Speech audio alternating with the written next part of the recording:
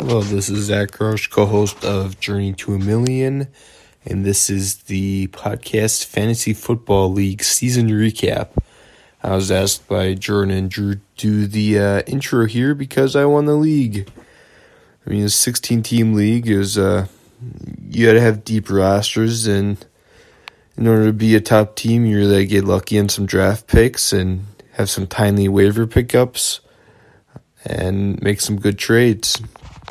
Obviously, me and Jordan had that Austin Ekeler trade, which we've talked about on the podcast a couple times, and then pickups of players like Amon-Ra St. Brown really helped go through the playoff run, as he is a top performer in the playoffs and helped a lot get the championship and get the win.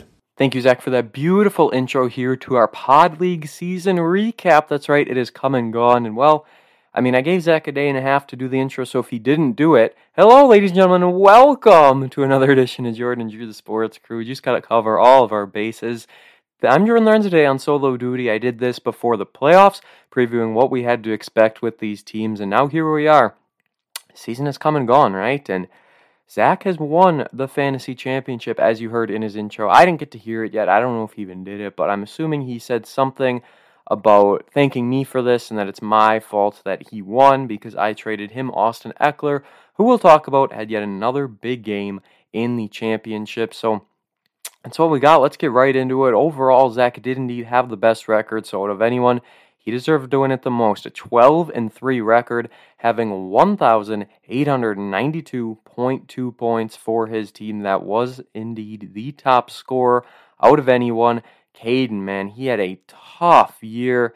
10-5, tie for second with Double Trouble, Mara and Mal, but ultimately, his team went downhill fast when it became playoff time. He ended up finishing 6th with tie second best record, so that's a crazy part, and we feel bad for Caden, but we know he'll be back coming up. And then we had a lot of teams finish 9-6.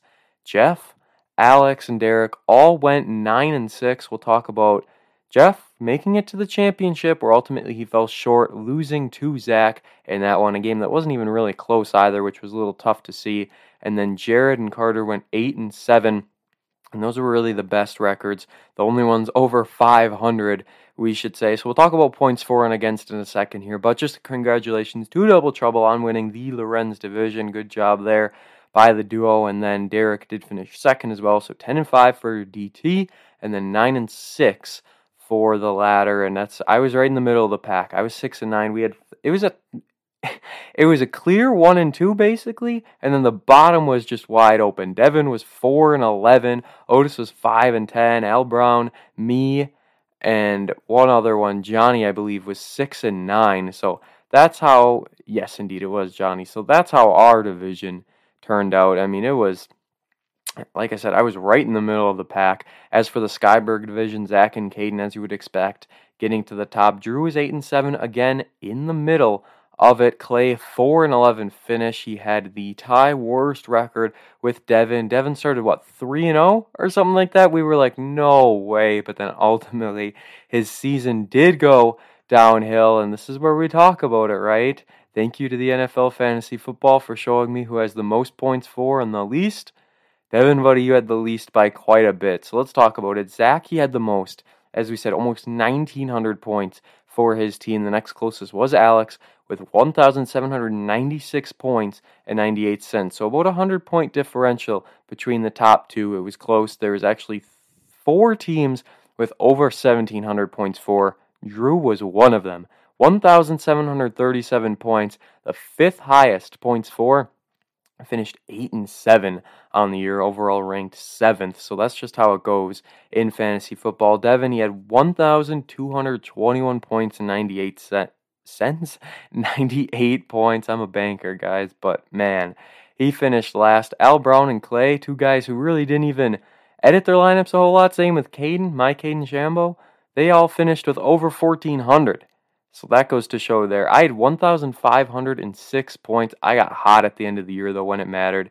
That allowed me to get into that consolation bracket. Alex, as we talked about him, he had the second most points for. he had the most points against, 1,759. Al Brown had the second most points for, 1,741, or points against, I should say. And then Clay had the next closest with 1,730. So two bad teams had the most points against. They were in the top three in that remark. I finished with 1,639. And you want to talk about luck for Zach?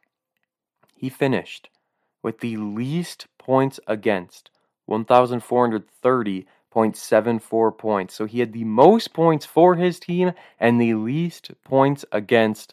Talk about luck. I mean, that is just absolutely incredible. So then we go to the games as we see what happened with everything. And it was the final week of the year, week 18. I know Zach wasn't a big fan of having a championship game. And, Drew said, hey, we're just going to live with it, right? This is what we got. So we had our first and second place game, which we'll talk about last, obviously. In the fifth place game, we saw Derek defeat Caden 90.6-80. A close win for Derek, but he pulls it out in that one.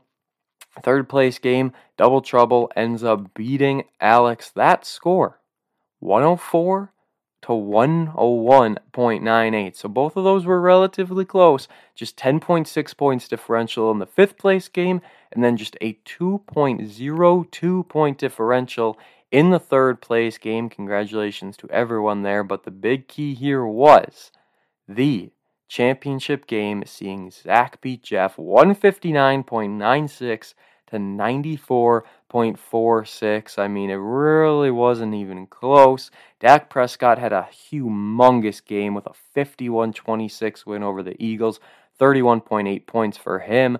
Zach also has Austin Ekeler, as we talked about, who put up nearly 30 points. And how about Deebo Samuel, 28.96, and Amon-Ra St. Brown against the Pack, 26.1. You're not going to beat a team like this, and that's just, we're going to go over his entire team afterwards. But as for Jeff, he had Josh Allen, 23.86, so that's all right, not the worst. But having to start Jared Patterson and a questionable Elijah Mitchell. Mitchell, we know, has been banged up a bit. Just about exactly 14 points combined from the two backs when you compare them to Zach, who had 28.9 alone from Austin Ekeler. So that's a big differential. Claypool got him 18, not bad at all. I mean, if it wasn't for the touchdown, it wouldn't have had a whole lot. 13.7 from Waddle, and I mean, he played Kyle Pitts over Zach Ertz, which was a big mistake. Pitts only had 2.8 points. Ertz had 15.4. So that was the big key there. And other than that, I mean, it was a good decision not to start Huntley against Pittsburgh. Huntley only had 6.84, but still, looking at 15.4 compared to 2.8, those 13 points wouldn't have done it. It still would have been 159.96 to 107. Maybe lessened it a little bit, but at the end of the day, this was Zach's year.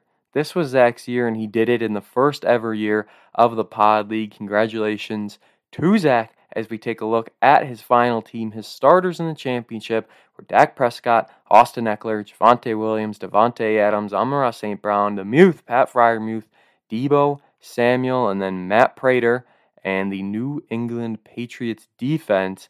Big mistake by Zach. He started the Pats defense against Miami. They lost that game. He had the Vikings defense on his bench, who scored 18 points.